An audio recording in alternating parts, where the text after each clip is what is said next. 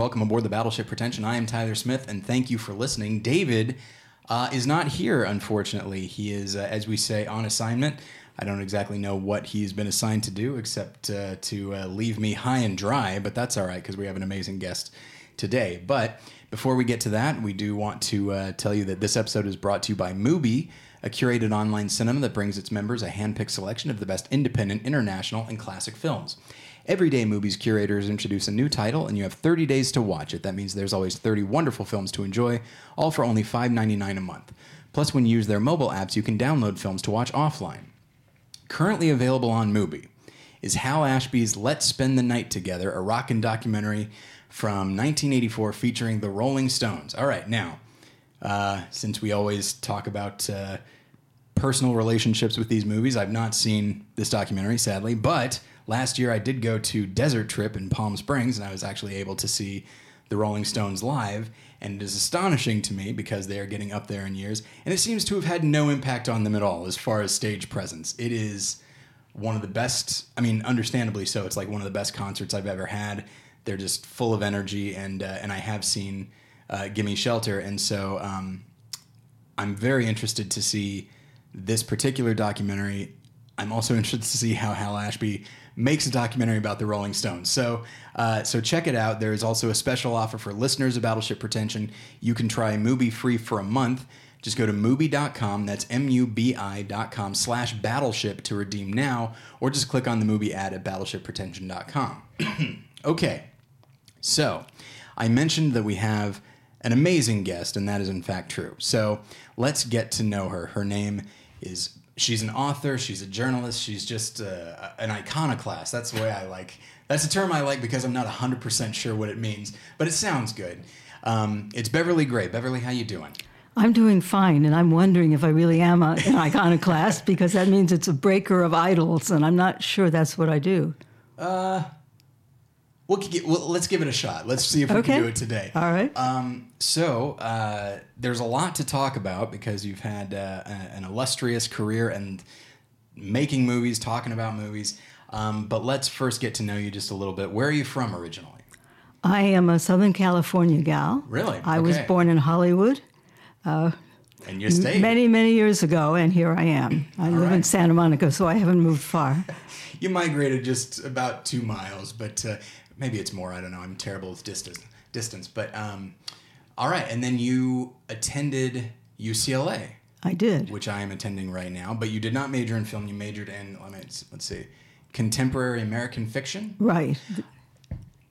Okay. I was your classic English major. All right. Now, when you say classic English major, what does that mean? Like, I'm trying to think, like, the English majors I know. I'm trying to think of, like, the stereotype. Oh, dear. Super smart and literate is all I can think of. Well, yeah, so, I'll take that. You know, smoking a pipe, but I don't think I actually know anybody that does that. But I did have a question, though, and this may seem like a really obvious question. So contemporary American fiction, what does a contemporary...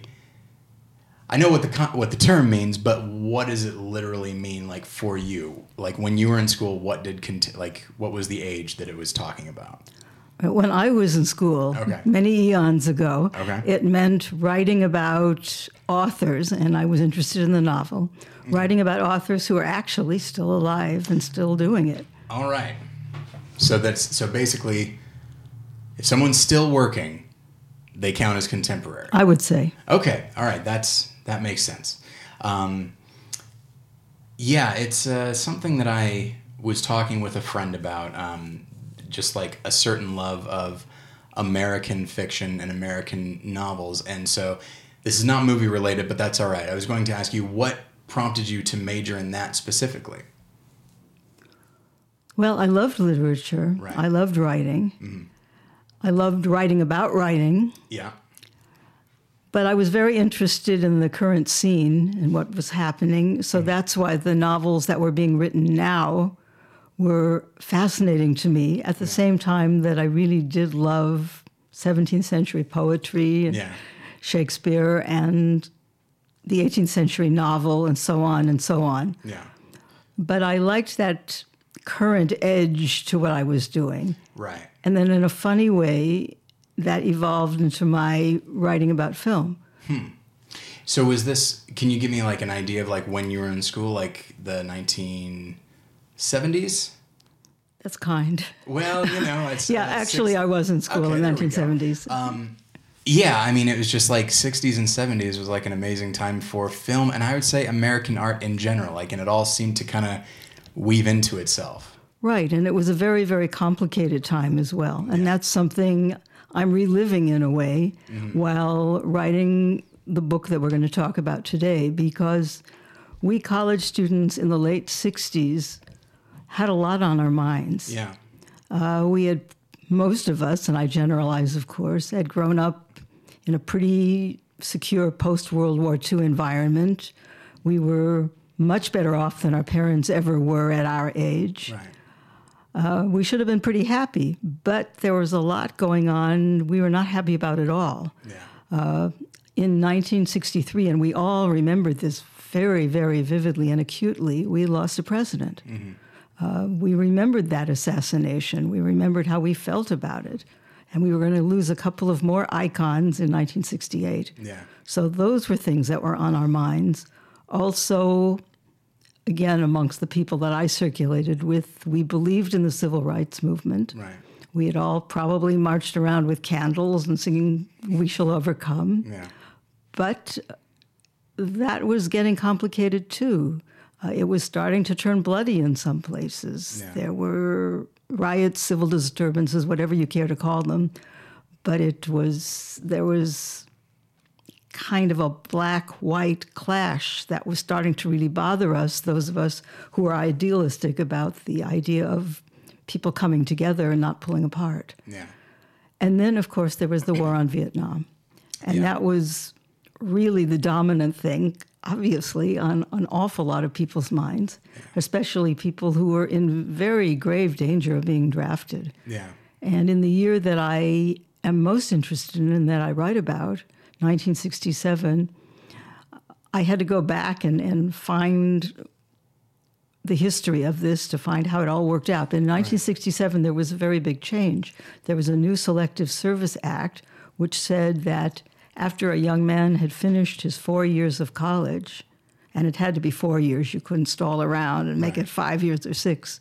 After your 4 years of college, you were eligible for the draft. You were not, in most cases, permitted to go off to grad school or law school or whatever you wanted to do. There was this thing standing in your way. That, of course, was a very grave concern to young men of my acquaintance, and some of them were doing fairly drastic things to avoid it. Yeah. As a female, I didn't have to worry about it personally, but I certainly saw that worry all around me, and I cared about people who were facing it. Yeah.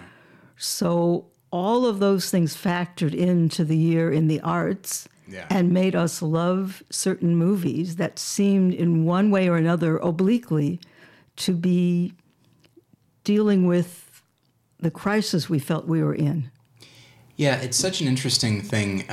The more I've thought about it is that if you're going to study the history of probably any art, you will eventually arrive, and I say eventually as though it would happen like down the line. You will almost immediately arrive at the history and culture of that moment, and you kind of have to, because art doesn't exist in a vacuum.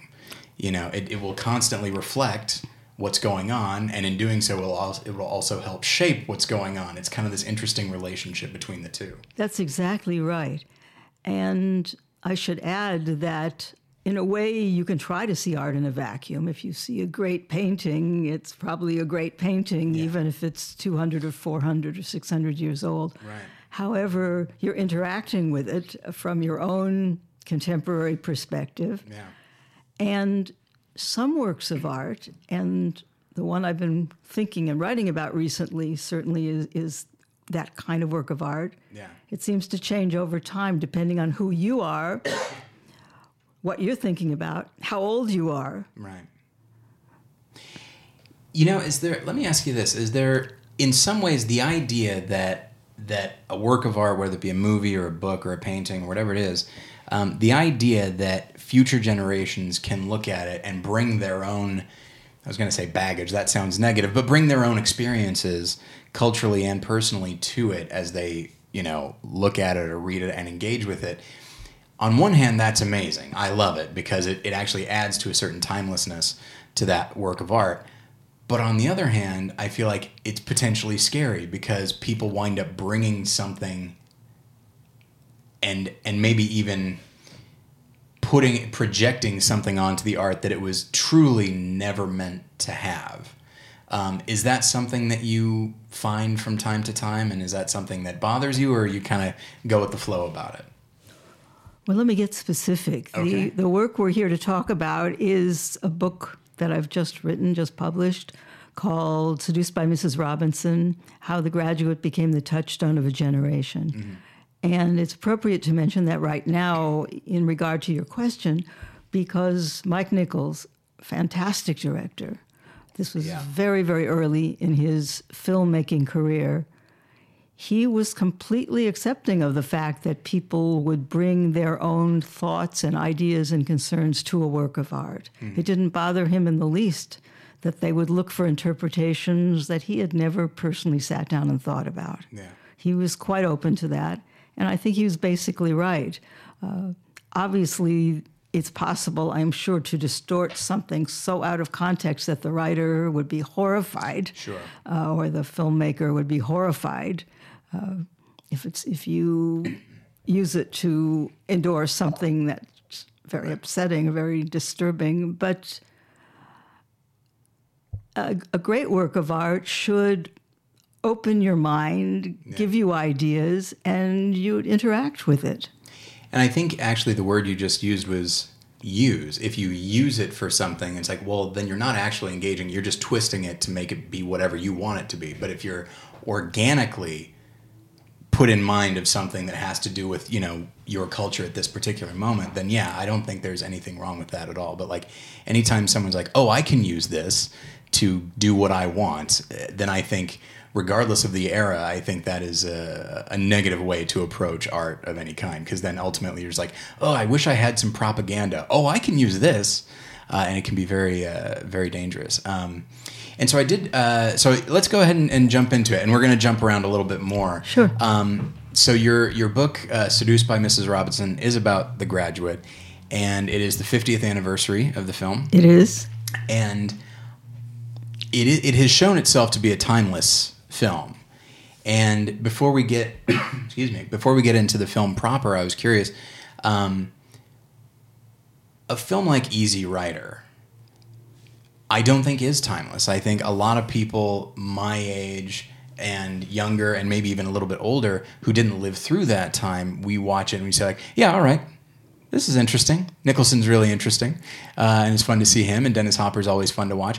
But I don't think, because we didn't live through that era, like it seems so specific to that era. It's a period piece. It's a time capsule. Yeah. And so what do you think it is about The Graduate specifically that, and I guess in a way we could say this about any wonderful timeless work of art, but what do you think it is about The Graduate specifically that has stood the test of time?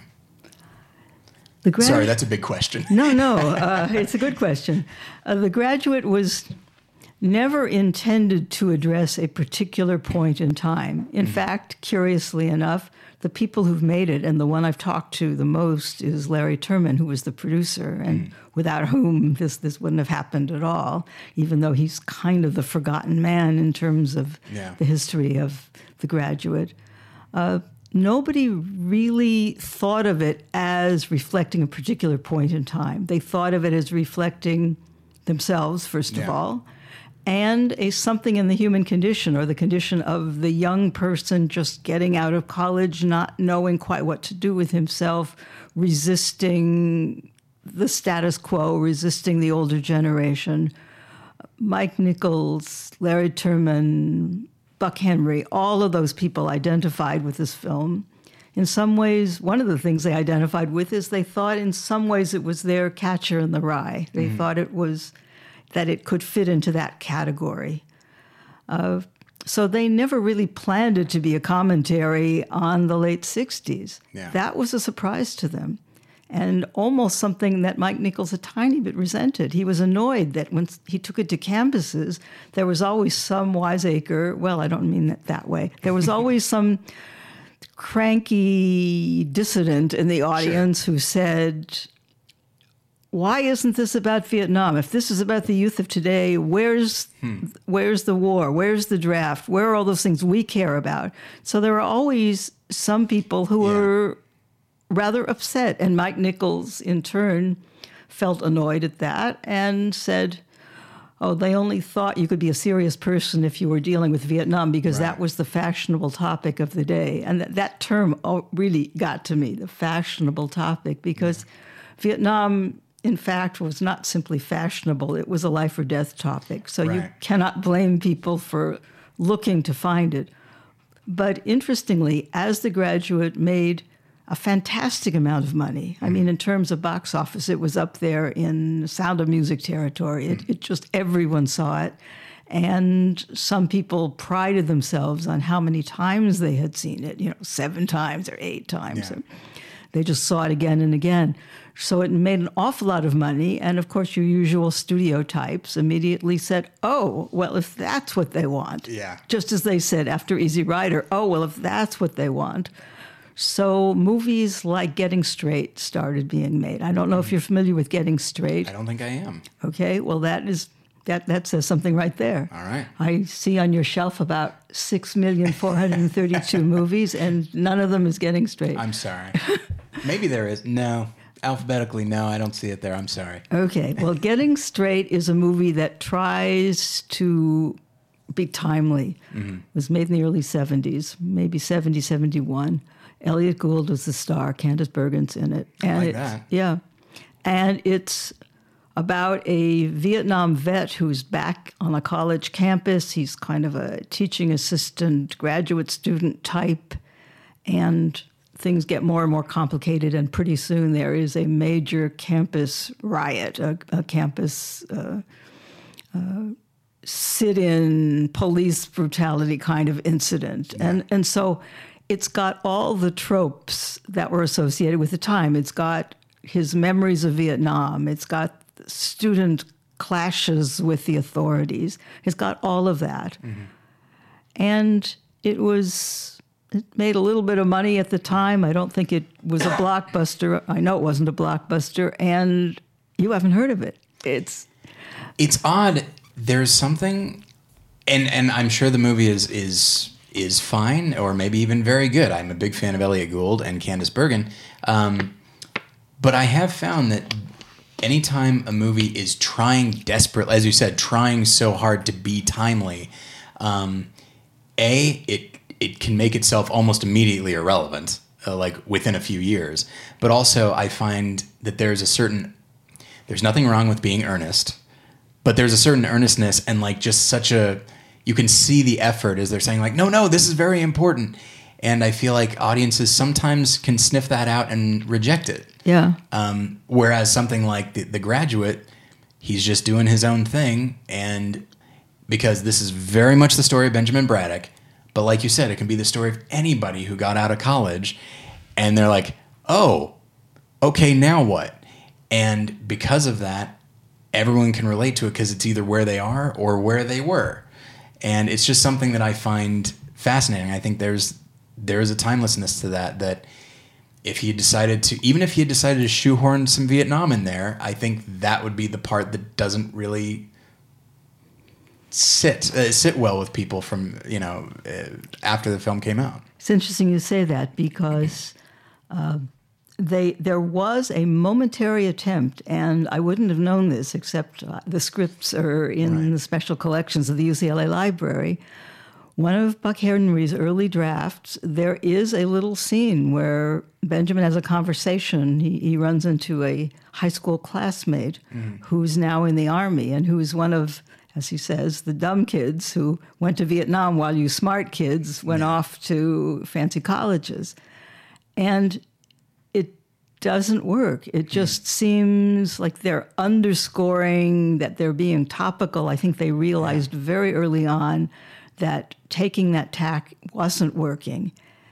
And back to Ben, who is in the novel, because there was a novel, and in the film, Benjamin Braddock is a kind of a cipher. He's a kind of a blank. We don't really know what his problem is or why he is so unhappy. And in a very odd way, that works in the film's favor because everybody can see something that's familiar. The getting out of college thing is the obvious one. Yeah. But for me, watching the movie, another thing that really affected me, those early party scenes where Ben is surrounded by his parents and their adoring friends, and everybody thinks they know what he's going to do with himself and where he's going to go. And I, for one, had that exact experience. I had wonderful parents, loving parents, smart parents. They were all sorts of good things. But by the time I was pretty much through with college, they knew exactly what steps I should take and where I should go and what I should do. And I have to assume they thought, you know what? I think you should work for Roger Corman. I'm sure it's the first thing they said, right? Somehow, no, that did not occur to them. No, my father, who was a Depression-era kid who had struggled and made his way and became a CPA with some difficulty. And then while I was in junior high school, he went back to law school and working all day, law school at night, and became an attorney. And so that was very impressive for him, and it was a certain inner drive that allowed him to do that. But for him, it was a wonderful idea for me to go to law school. And in a certain way, you could say he was an enlightened guy because he certainly felt that as a female that I could and should do that. Yeah. He certainly was not going to relegate me to the nurses and the teachers' ranks. But he had it all figured out. And of course I would marry and have kids, but, while, with my law degree. Yeah. And it's not that anything was wrong with any of those dreams. They just weren't necessarily my dreams. Yeah. And seeing The Graduate, all of that was encapsulated for me. And, you mentioned a moment ago, like the idea of like Kennedy being killed and then, Martin Luther King Jr. and Bobby Kennedy and that sort of thing. And of course, it's worth noting, and I don't know, the billionth person to say something like this, but of course, the people being killed weren't like members of the old guard. It was people that were young and youthful, and they wanted something a little bit different, as opposed to what was just prescribed. Mm-hmm. And I think that attitude of like, no, you can't just tell me what my life is going to be. Yours was one way. Mine is going to be my own way, and that's okay. I think that's something that just, if you watch any kind of 60s cinema, any kind of that even is vaguely subversive, like that is kind of soaked in there. And maybe even a little bit earlier, like stuff with Rebel Without a Cause, which in its own way I do relate in my mind to The Graduate, just like these young guys, one of them, like you said, very much a cipher, kind of disaffected, and the other roiling with emotion. But still, I feel like they're spiritual cousins in a lot of ways. Cousins, but not kissing cousins. Right. They're a little distant because Rebel Without a Cause, or particularly something like The Wild One. These are the Wild One, rough, tough characters. Yeah. Rebel Without a Cause, there is certainly a sense of angst because he's from the middle class family and it's not working. Yeah. But I didn't identify with those people in the same way that I could with Benjamin Braddock. Yeah. His life was much closer to the one that I grew up with. He was polite. If you watch the movie carefully, he remains extraordinarily polite. Yeah. He doesn't want to upset his parents, and his parents are trying hard on his behalf. They just don't quite know how to do that. They're embarrassing the heck out of him, but they're not ignoring him. They're not neglecting him. There's too much love there in a way. Yeah. So let me ask you this, and maybe this is a spoiler for the book. I'm not sure. this is about a young guy who isn't exactly sure where to go, but by the end, he has a lot of purpose, and is headed towards this wedding ceremony. He knows what he's going to do, and then he does it. But then there's that last shot, which I understand was gotten kind of by accident, right? But Mike Nichols immediately is like, this is going to work perfectly for what I'm trying to do. But how do you, given what we're talking about here, about like youth kind of trying to make its own way, well, in that moment, he and Elaine, yes, it's like, what's her name? Oh, right. He shouts it at the top of his lungs. Why is it not occurring to me? But 20 times he shouts it. I counted. But like they've made their own way. They're on that bus and they're going to do what they're going to do. But now they're not 100% sure about it. Like in the context of what you and I are talking about, like how do you read that ending? Good question. Interestingly, there was a conversation. I asked a question of Larry Terman, the producer, and I said, "How did you see the ending? What did you see?" He said, "Well, Mike Nichols always saw the ending as a questionable one, that the happiness that they're showing is tainted and is not going to last." And I think in a very short order, she's going to look around and say, I have nothing to wear, and so on. So he was skeptical about their happily ever after. And Larry Terman apparently said to him, "Mike, you're a smart guy, but you've missed the boat on this one. Our audience will think this ending is a triumph." And I think I can say that in the audience at the time when the film came out, I think most young people did. They were, it's been described to me in screenings all over the country, people starting in that church scene, just clapping and cheering and just, it's like, watching Rocky. I mean, they were full of enthusiasm to the point where the theater was just rocking out with happiness as these young people made their getaway. So I think a lot of the early watchers of the film didn't stop to look very hard at that ending or to think very hard about it. That's one of the interesting things I think that happens when you see the film over time. You might not feel it so much when you're 18 or 22 years old, but when you're 40, you might say, "Oh, I can see the uncertainty there. I can see the confusion there. I can see the very reasonable doubts, because here are two young people who have, as far as we can tell, no money. They've got education in the sense of having been to a lot of classes, but no practical skills. At this point, they've cut off ties with with the support network in their home life.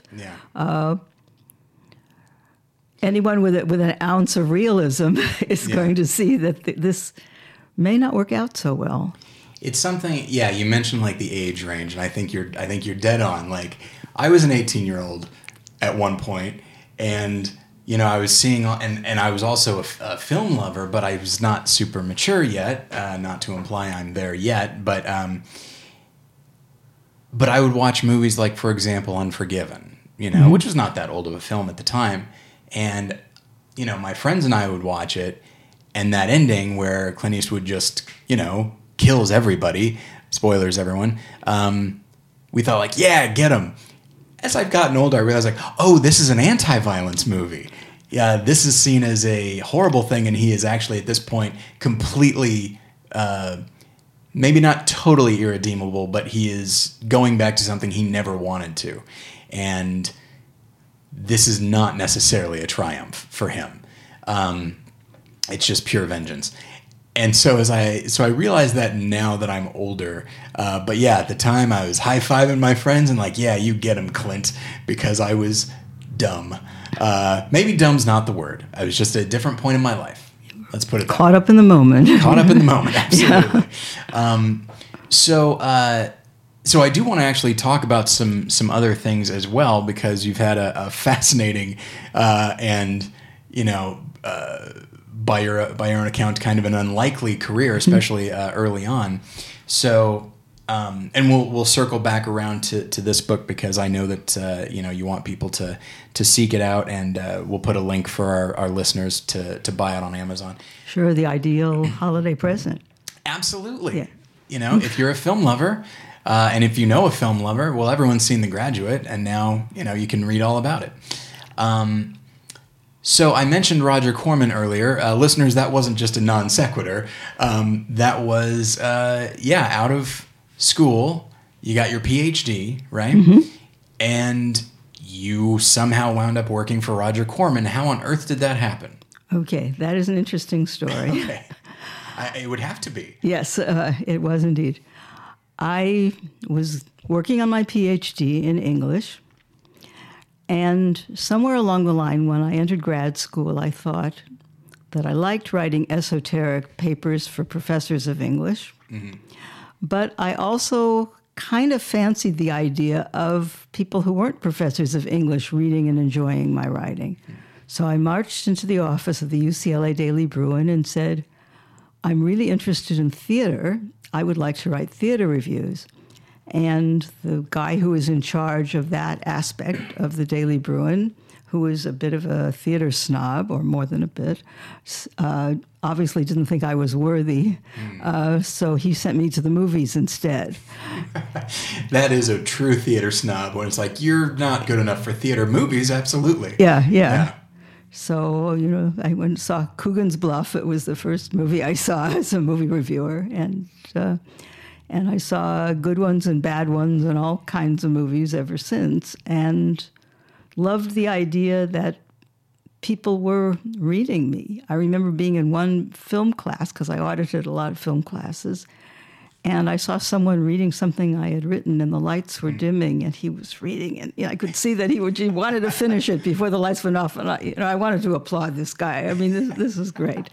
So anyway, I was writing for the Daily Bruin, and this was known within my department. And one day, I got a call from a professor who was a friend of mine, and he said, a man named Roger Corman called me up, and he's looking for an assistant. And I thought of you because, you're obviously, you write about movies. So I went in, and my first thought was, who is Roger Corman? I was going to ask if you knew. I had no idea. Okay. I hadn't a clue. Yeah. And of course, I just looked him up on Wikipedia, and then that was a joke. Okay. For a moment, I was like, hang on a second. Okay. That was a joke. So I got a quick education in who he was. And then I went to his office, which was on the Sunset Strip at the time. And Roger said to me, and you've got to forgive me because everyone who has ever worked for Roger Corman does the Roger Corman invitation. Okay. He has a very distinctive way of talking. And he said, Beverly, if you come to work for me, I would like you to read Siegfried Krakauer's Theory of Film, and we'll discuss it. So I said, sure, and I looked around the room, and there were all these posters for night call nurses and,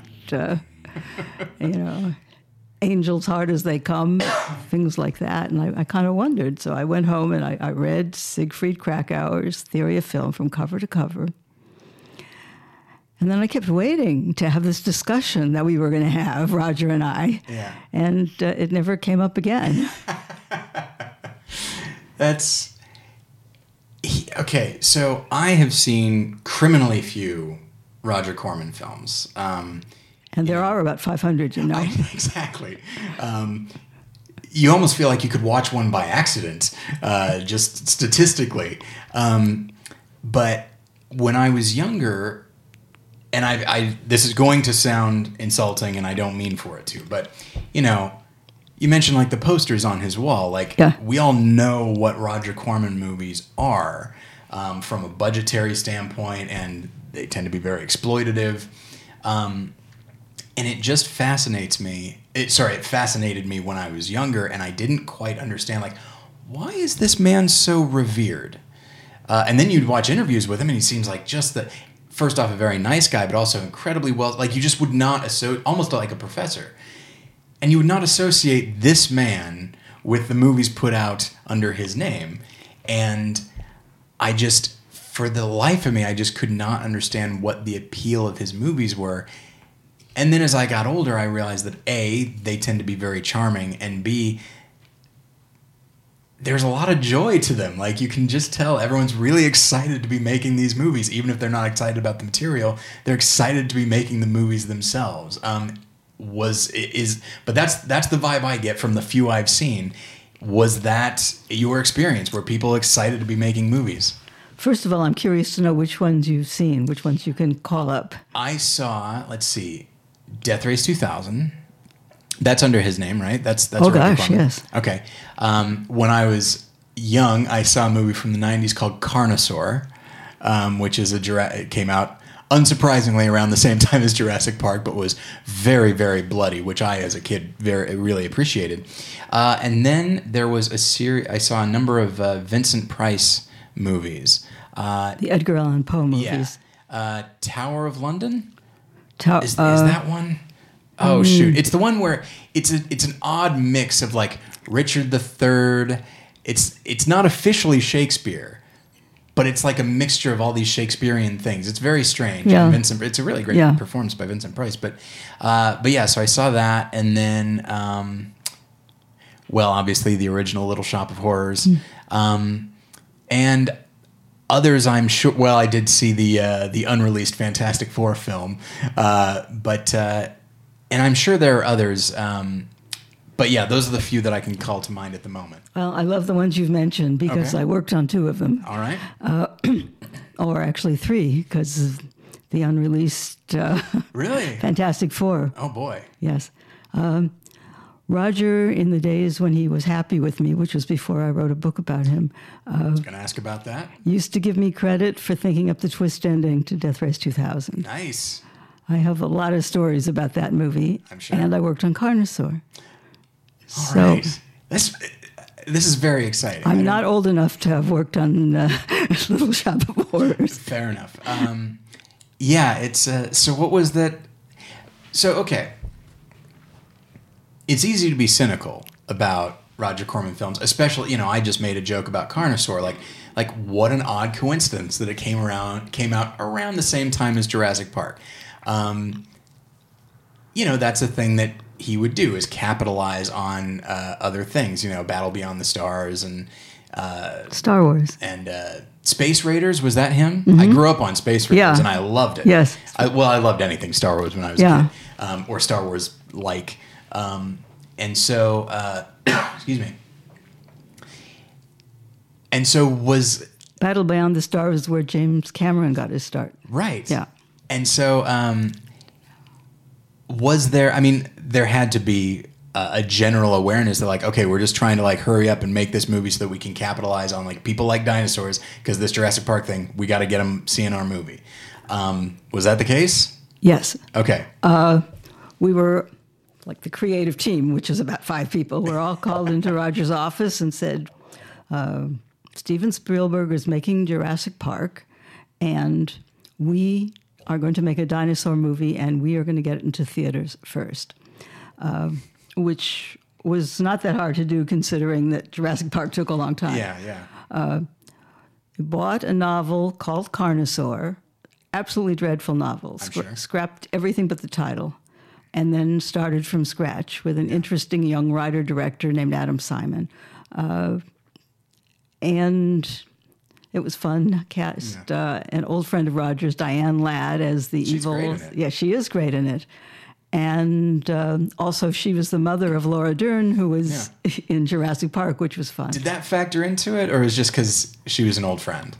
Well, or maybe both. I think both, but also because she would be great. And it was, somebody's bright idea. It wasn't written originally to be a woman mad scientist, but that was kind of a nice twist. Yeah, absolutely.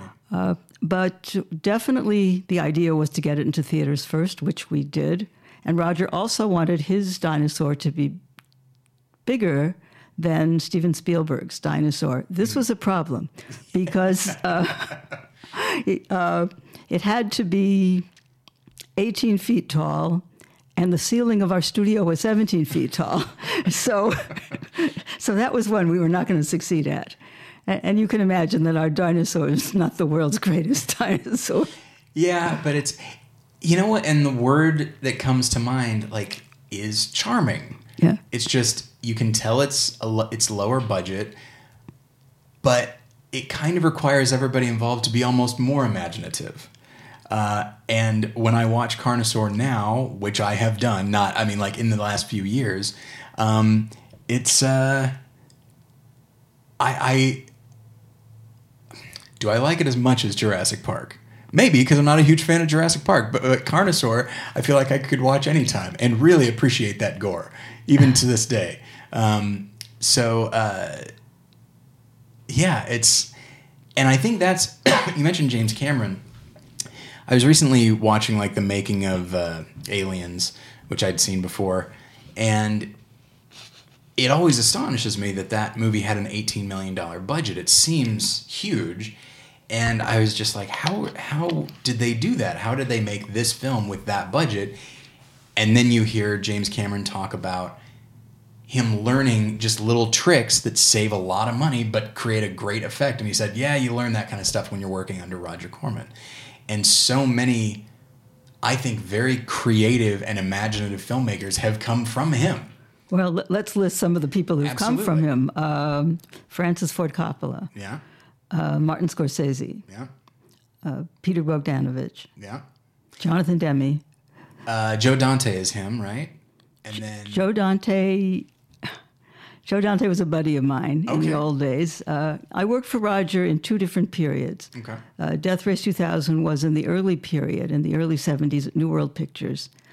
We made a lot of nurse movies. We made a lot of... I'm in one, too. We made... Carnosaur and Big Bad Mama. No. We made a black girl kung fu movie, TNT Jackson, a lot of people like that.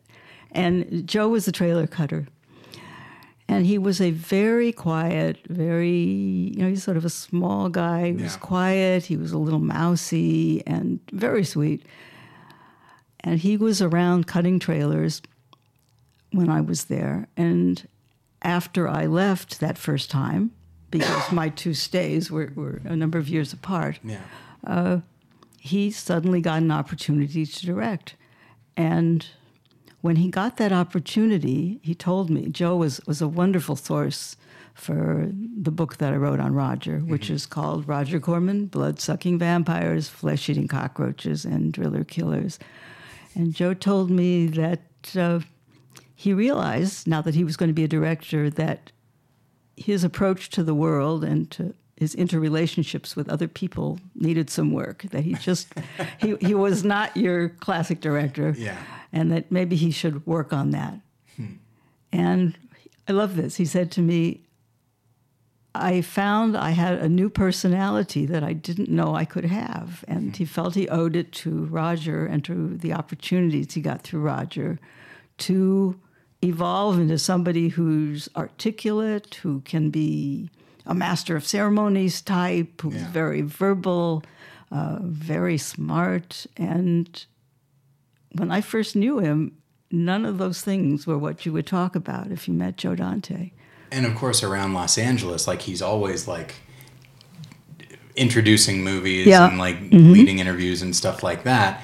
And so like very comfortable in front of a crowd. Yes. And fairly, I don't know if I describe him as charismatic, but extremely comfortable, and he does hold your attention.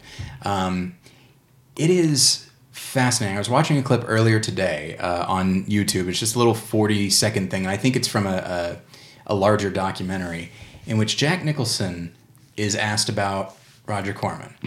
And it's from, I think, maybe 10 years ago. So, Nicholson's a little bit older at this point. He's wearing sunglasses. I think he's sitting in his... That's probably Alex Stapleton's documentary. And he just starts crying. Once he starts talking about Roger Corman, he starts crying. And it is astonishing to me. And it shouldn't be, but it's astonishing to me how many people... They don't merely acknowledge that, like, oh, Roger Corman, like, played a big role in my career. they like credit him with like giving them everything that would then cause them to be successes. Yeah, Roger has a very loyal following, but it's interesting. You said he's a really nice guy, and when people say that to me, I usually say he can be. Sure. He is a complicated man with a lot of very contradictory impulses, and that's what made writing a biography of Roger so rewarding for me, is to find out what some of the pushes and pulls in his life are, because you can be fond of him, and obviously some of the people who are most appreciative of him are the ones who went on to much bigger and much better things, like a Jonathan Demme. Yeah. was put Roger in every movie. That's right, yes. Yeah. A lot of Oscar-winning directors there. Oh, yeah. Ron Howard, I should mention as well. That's right, yes. And you wrote a book about him as well. I did. Which I wanted to ask you about in a moment. But there are very, very good things about him, one can say, and there are not so good things about him, one can say. And did your writing a biography, did it actually hurt the relationship? Did it sever the relationship? Oh, yeah, absolutely. Oh my. Well, here's what happened. First of all, I left Roger the second time in 1994 when I suddenly lost my job, not because of anything I had done, as he was the first to say, but because an earlier employee who was actually a very close friend of mine who had gone on to bigger and better things and then really was desperate. So he gave her my job. Oh, wow. Yeah. And that wasn't great. Yeah. And then told me I had been an exemplary employee, and Here's a gold watch. Yeah, gold watch. Gold watches are expensive. Yeah. Sorry, he said, "Write yourself a wonderful recommendation, and I'll sign it." There we go. Yeah. Okay. So then, when I told him that I had a contract to write a book about him, he called me into his office, and we had a nice chat. And he said, "Beverly, I would be happy to cooperate with you in any possible way, as long as you can reassure me that this book will be largely favorable." And not quite knowing what to say, I said, "Well, Roger, you've taught me so much. I learned so much. This is such an exciting place to work." Yeah. All right, and then a few weeks went by, and he phoned me up, and he said, "I've been having second thoughts. I would like you and your publisher to sign a legal document saying that I can read your book in manuscript and remove anything I consider derogatory." And I had worked on Roger's memoir, and I knew how touchy he could be for a guy who's made some pretty sleazy movies. He can be very touchy. So I let some time pass, and then I wrote back to him, and I said, "Roger, of all the valuable lessons I've learned from you over the years, the most important one was the value of artistic independence." And I doubt he liked that. And it's a nice, flowery and true way of saying, I'm going to do what I'm going to do. And more time passed, and I was trying to, I did talk to some of the alumni, but I was trying to talk to some more of them. Yeah. And, had a lot of connections. For instance, I knew someone who was very close to James Cameron. And Cameron, like some of the others, went to Roger and said, "Should I talk to this lady?" Yeah, I was curious about that. Because so many people like him and feel like they owe him. Yeah. That, did people clam up, or did they mostly stay maybe even superficially optimistic and positive?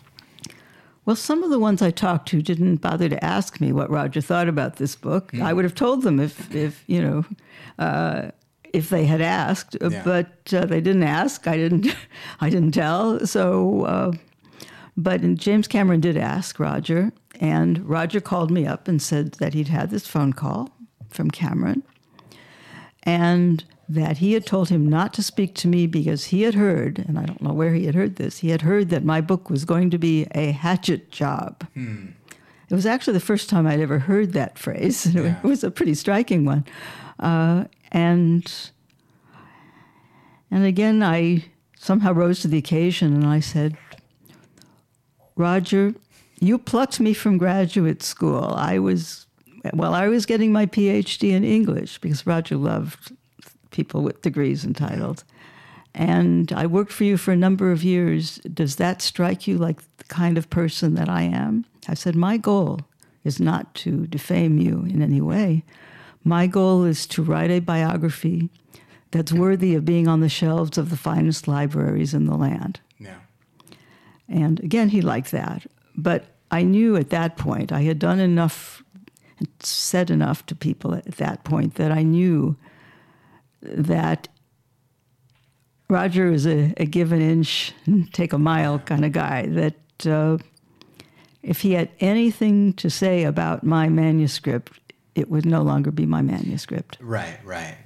You know, I was, listeners know that I'm a big fan of Orson Welles, as a lot of film students are, and I was recently reading the third volume of Simon Callow's. Oh, really? Yeah, which I love. I used to know Simon. Oh, how's he doing?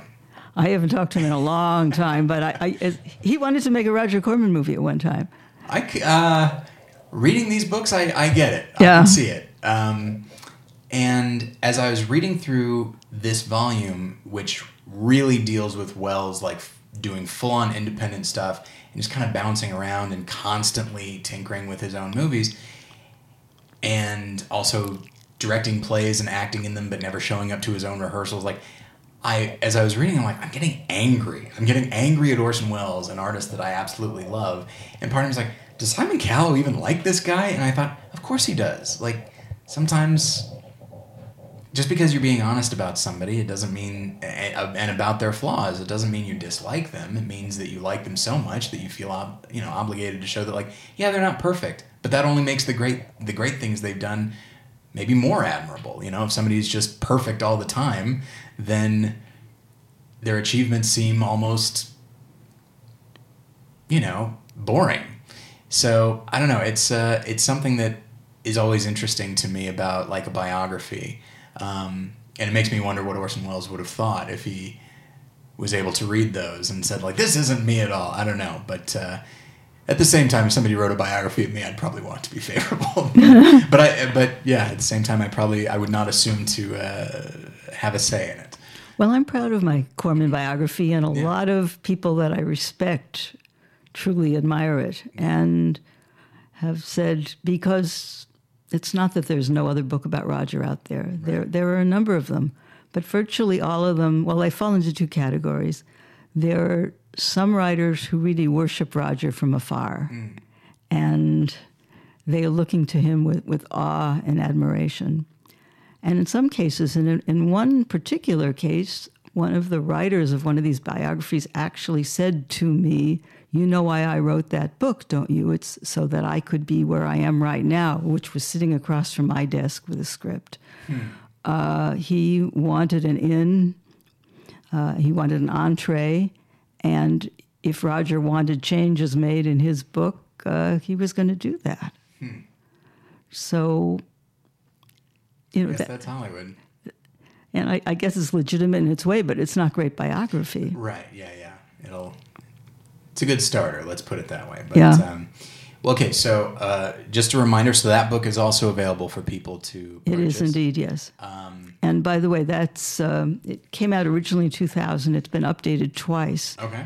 And it was last updated in, I think, 2013 with Roger's honorary Oscar, right, and the lawsuit that his son slapped on him, which tells you an awful lot. When you worked for Roger Corman, you got to know a great deal about his home life, and there are some very unfortunate aspects which continue to this day. Yeah, that's there's always, I guess, with somebody like him, there's always more to the story. Like every few years.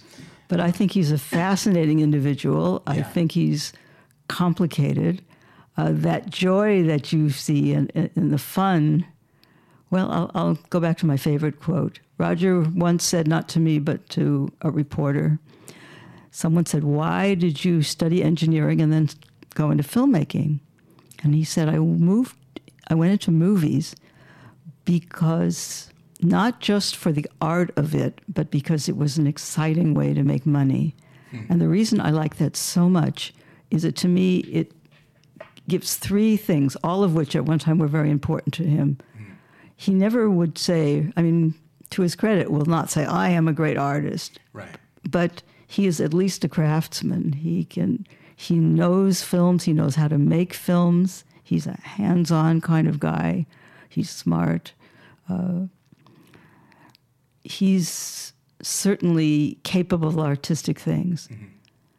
And then there's excitement. And when he was young particularly, and he was out in the swamp making Swamp Women with, or out, the Black Hills of South Dakota making Beast from Haunted Cave and Ski Troop Attack. And, that was obviously a lot of fun when he had, the usual gang of idiots. He had Jack Nicholson and Dick Miller and Chuck.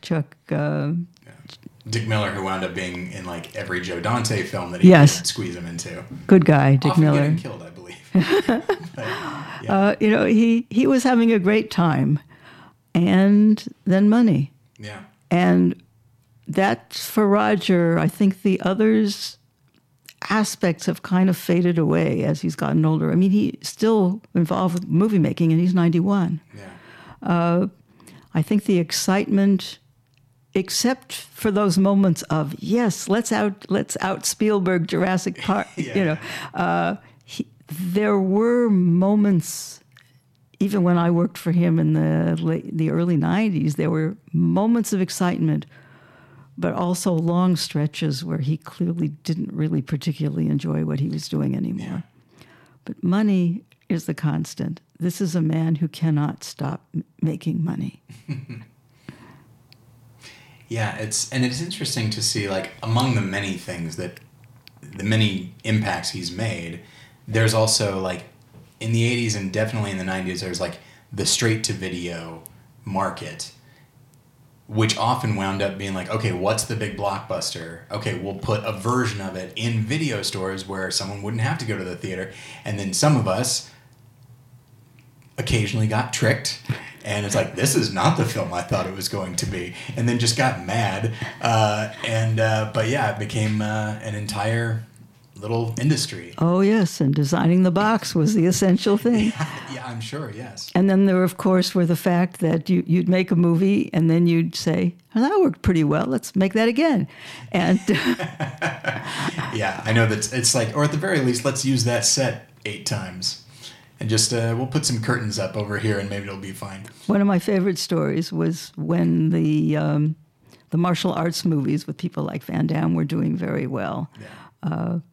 And Roger actually sort of created an action star, Don the Dragon Wilson, who was an actual martial artist and a heck of a nice guy. And he said, Don, I'm going to, you're going to star in my movies and I'm going to make you star. And so they made a movie called Blood Fist, where he was a nice young man, in the tournament, and his brother gets killed, and he's got to find out who killed his brother in the ring, and he ends up a brother that gets killed. Yeah, he ends up fighting in the tournament, and and there's the wily Chinese mentor who turns out, I don't want to spoil it, but etc. And a few years later, I said, that really worked. Let's do it again. And I was called in. This was right before Christmas. And I was told, look, we're going to make it again, but we're going to set it in L.A. It's not going to be the big tournament in Manila or Hong Kong. It's going to be the Under the Freeways game in L.A. And instead of the wily Chinese mentor who does important things, it's going to be this black street bum who does. And pretty much keep everything the same. Yeah. And, you have till Friday.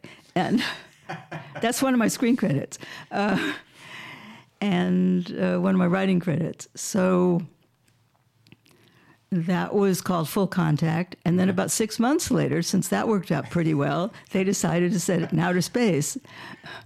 And that was called Dragonfire. And then that was spring. And in the fall, they decided they were going to do the female version. So they called it Angel Fist.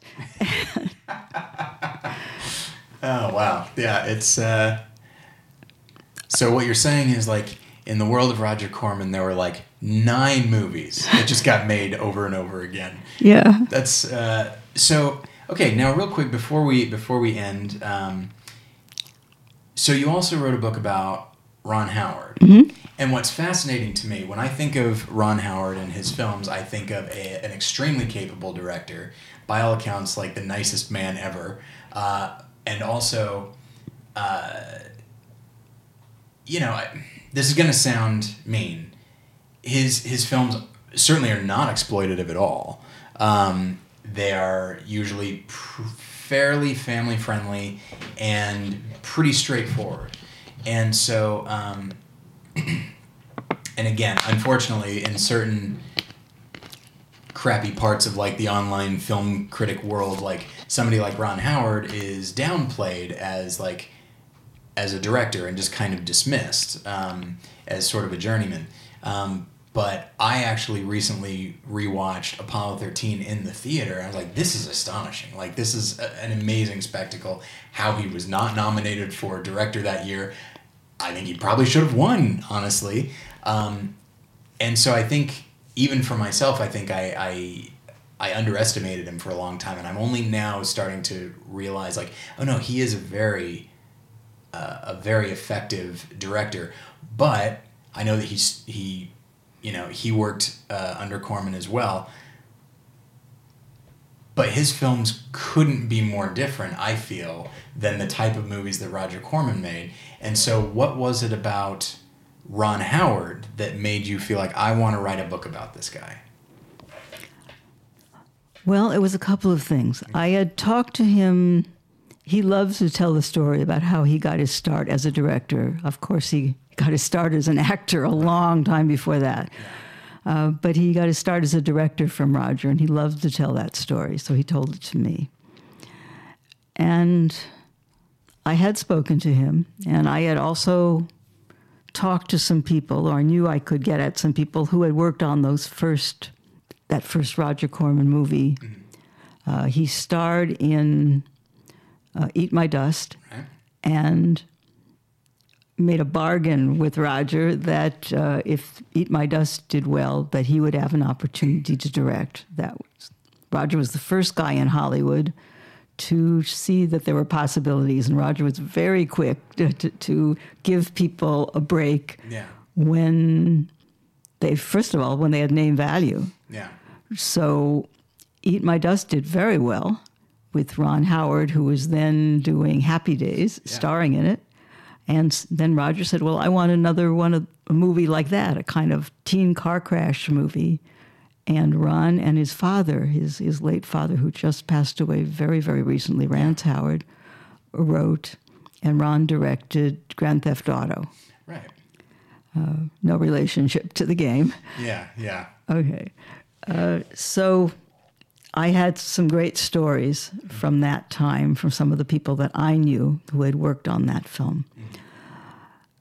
I was also very interested in child actors. I always have been. Yeah. I've always felt that was a very unnatural life for a child. And in most people's cases, if they grow up and are not on drugs or in jail, they're doing really well. Yeah. And Ron Howard, of course, is so much different from that stereotype of the former child star. And he was a very, very big child star. Mm-hmm. So I was just interested to find out how he evolved. And the challenge in writing about him, seriously, was making him human, because his image is so saintly. Yeah. I mean, there are people who use the Andy Griffith Show as texts for Christian worship. I've talked to some of those people, and they think that the shows were perfect, and he was a perfect little boy, and but he's certainly a human being with who was a very young man when he started being a director. Yeah. Someone who was very smart, very capable, and very determined, but is a human being. Yeah. Yeah, and he's remarkably well liked, and I remember when he won Best Director for A Beautiful Mind, which is a movie that I have come to actually like quite a bit and respect from a directorial standpoint, but he was nominated alongside Robert Altman and David Lynch and Ridley Scott and another one. Oh, that's going to bother me. Anyway, it might have been Peter Jackson now that I think about it. And a lot of people in film circles are like, how could he possibly win for this film? It's like, people seemed excited at the note. People in Hollywood and in the industry seemed really excited at the notion of giving him Best Director. Like, hey, and it wasn't like condescending, but it's like, hey, Ron has been working for a long time. He makes great movies, and he's just a great guy. Let's give him Best Director. Good for him. Like, there really seemed to be a positive vibe. There tends to be with anything regarding him. Like, he just is an upbeat guy, but also human, I have no doubt. There's a very nice story that I came upon where somebody who was doing special effects was working with Ron on one of my least favorite Ron Howard movies, How the Grinch Stole Christmas. Yeah, that one's not.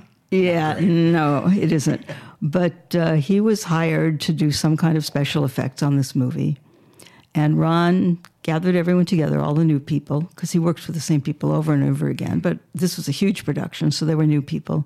And he said, on my sets, I believe in give and take. I believe in everybody contributing. I believe in, I will not blame you if you come forward, if you see a problem in the making, or if you have a better idea.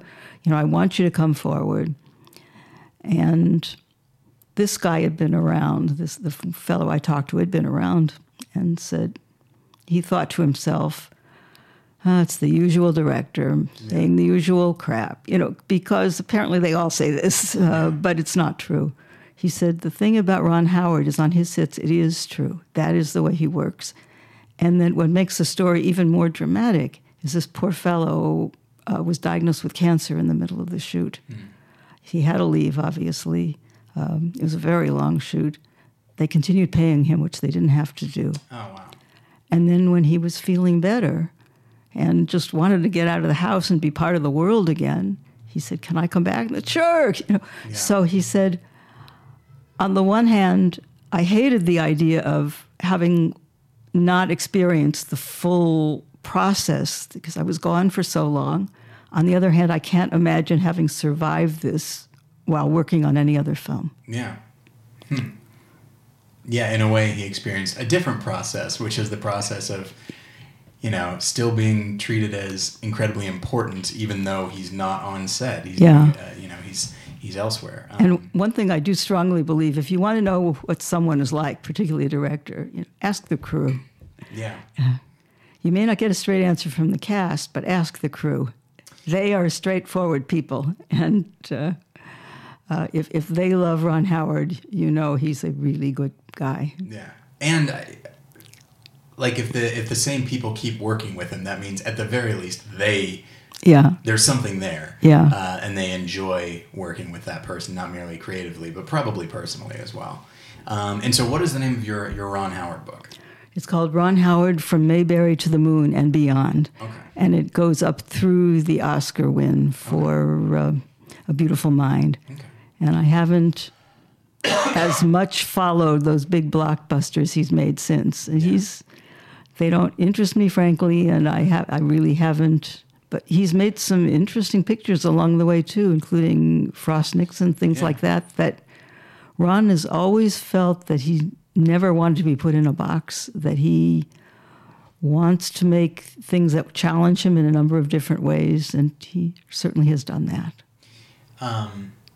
Yeah, and I I'm upset I never got a chance to see the movie Rush in the theater. And That is a good really one. Great. It was. Yeah. I'm glad you mentioned that because I knew there was some film of his in the fairly recent past that really grabbed me. Yeah. And Rush, I think, is a brilliantly directed film, and of course, it's about car racing, and it's also got some very interesting characterizations, but the pure cinema of it is very, very exciting. Yeah, it's when I was watching a trailer for it, and then I saw that he directed it. I thought, like, I recognize this is not going to be that similar to Apollo 13, but the idea of it being a big spectacle, but in a very specific way, like having to effectively recreate this experience that very few people know about, requires a specific type of director. And with Apollo 13, that's the one I'll always go back to. I think like that is an astonishing film. It is. On every level. And as you say, he was not nominated for Best Director. I think he won Best Director for the Directors Guild. I think he might have, yeah. But he was not nominated for the Oscar. And thereafter, always, because he's not without ambition, thereafter he made sure that he was always listed as a producer, because if the film had won for Best Picture, he would have been left out of that honor because his name was not on the film as a producer. Yeah. Yeah, it's and then recently I just wanted to add that even, I mean, as you say, and I agree, I think it's a marvelous film, and it's a very, very, very authentic film. NASA gave him full cooperation because they said, we don't know when we'll ever do anything like this again. We really want it, in a sense, documented. So, boy, they really worked hard to get that exactly right. Yeah. But some of the reviews, including in the LA Times, where I guess it was Charles Chaplin, said he said it has an opie-eyed view of the world. In other words, sort of, again, pinning the kid from the Andy Griffith Show label on Ron Howard, which I thought was kind of unfair after that many years and that many good films. Well, it speaks to something that I said. I don't even remember what I was talking about, but the idea of earnestness being seen by some as a liability, as a negative thing. And I would say that Ron Howard is a pretty earnest director. I don't think he's particularly cynical or anything like that. But with a film like that, I feel like that's the way to make it. You know, people compared it to The Right Stuff, which I think is a bit cynical. And it's like, yeah, but this is a different story, and one that is inherently inspiring. So it's fine to direct it that way. And to me, one of the magnificent things it does is it builds tension in a movie where you know it's going to come out all right, and yet you're scared to death that it's not. Like when you see in the credits, like based on the book by Jim Lovell, it's like, well, I at least know that he's going to be okay. Yeah. Because I was in middle school when the film came out, and on a field trip we went to a planetarium in Denver, and then went to see Apollo 13, and it was very exciting. Although at the time, any space movie that didn't feature aliens is like, why on earth would I want to see this? But it was still very engrossing. It's funny that you said, why on earth? Yes. Why out of Earth? Yeah. So okay. To get back to where we started. Yes, obviously, please. Your other books are available, but the one, listeners, the one to seek out right now is Seduced by Mrs. Robinson, which is all about The Graduate, which is in its 50th anniversary. And so check it out, purchase it for yourself. You know what? Let's not even say or. Purchase it for yourself and someone else for Christmas. It would make a great stocking stuffer. Well, it depends on the size of your stockings. Sure. Well, you'd have to buy a new stocking just to accommodate it. That's the way I look at it. I will say a couple of things. One is that you can find more about me at www.beverlygray.com, Right. and that I have a twice a week, every week, movie blog called Beverly and Movie Land. And I write about anything that I want that has something to do with movies, movie making, or growing up Hollywood adjacent. Yeah. My most recent post is going to be on Roger Corman's The Intruder. But I've written about new movies that are in theaters. I've written about my memories of my childhood in Southern California in a very different era. Yeah. I guess you've been in the thick of it one way or another, like right here the whole time. Without having a family in the business. But I really... There's only so much I can brag about my own book, but I think you will learn things about The Graduate that you find amusing and fascinating and perhaps a little provocative. And I think you will see the movie in a different light or with a little more sophistication, because we remember it as a funny, wacky comedy, but it's still with us. It's hung on to our lives, and we've hung on to it in ways that tell me that it's pretty important for the American psyche. Isn't it odd that when I think of The Graduate, all I think of is melancholy? I know it is funny, but I think of that tone, which is absolutely there. Yes. And it takes a lot to combine those tones effectively. And Mike Nichols did win Best Director for that film. He did. That was the only Oscar it won. But when you understand that this movie was not a studio movie, it was made by Embassy Pictures, Joseph E. Levine, the producer of Hercules and Hercules Unchained. So it was made outside the studio system. Yeah. It was made with some surprising actors. The casting of Dustin Hoffman was a big surprise to a lot of the movie industry regulars who kept referring to that ugly boy that you made the mistake of casting. The music in the film was groundbreaking and set the stage for, I think I'm mixing my metaphors, for changing the course of movie scoring until today. Yeah. There's a lot going on there, and once you think about it, you're going to see references to The Graduate everywhere. Oh, yeah. Yeah. And I will say that our writer, Josh Long, who is a big fan of probably the biggest fan of The Graduate that I know, and thankfully he writes for the website, and so he reviewed your book and reviewed it very favorably. Oh, and so, great.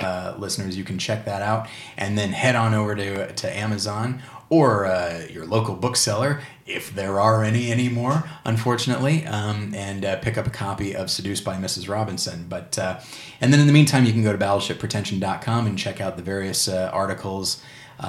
Sarah Brinks, after a year, finished up talking about the Battleship Pretension Top 100, and then I reviewed Rian Johnson's Star Wars: The Last Jedi. Spoilers, I thought it was pretty good. And it's not that I wasn't expecting to, but I go in a little bit skeptical these days to any big studio franchise film, but I liked it quite a bit. So check that out at battleshippretension.com. Don't forget to go to beverlygray.com to check out everything she's doing. And in the meantime, Beverly, thank you so much for coming here. This is great. It was a lot of fun. Thank you. All right. Thank you, everybody, for listening. We'll get you next time. Bye.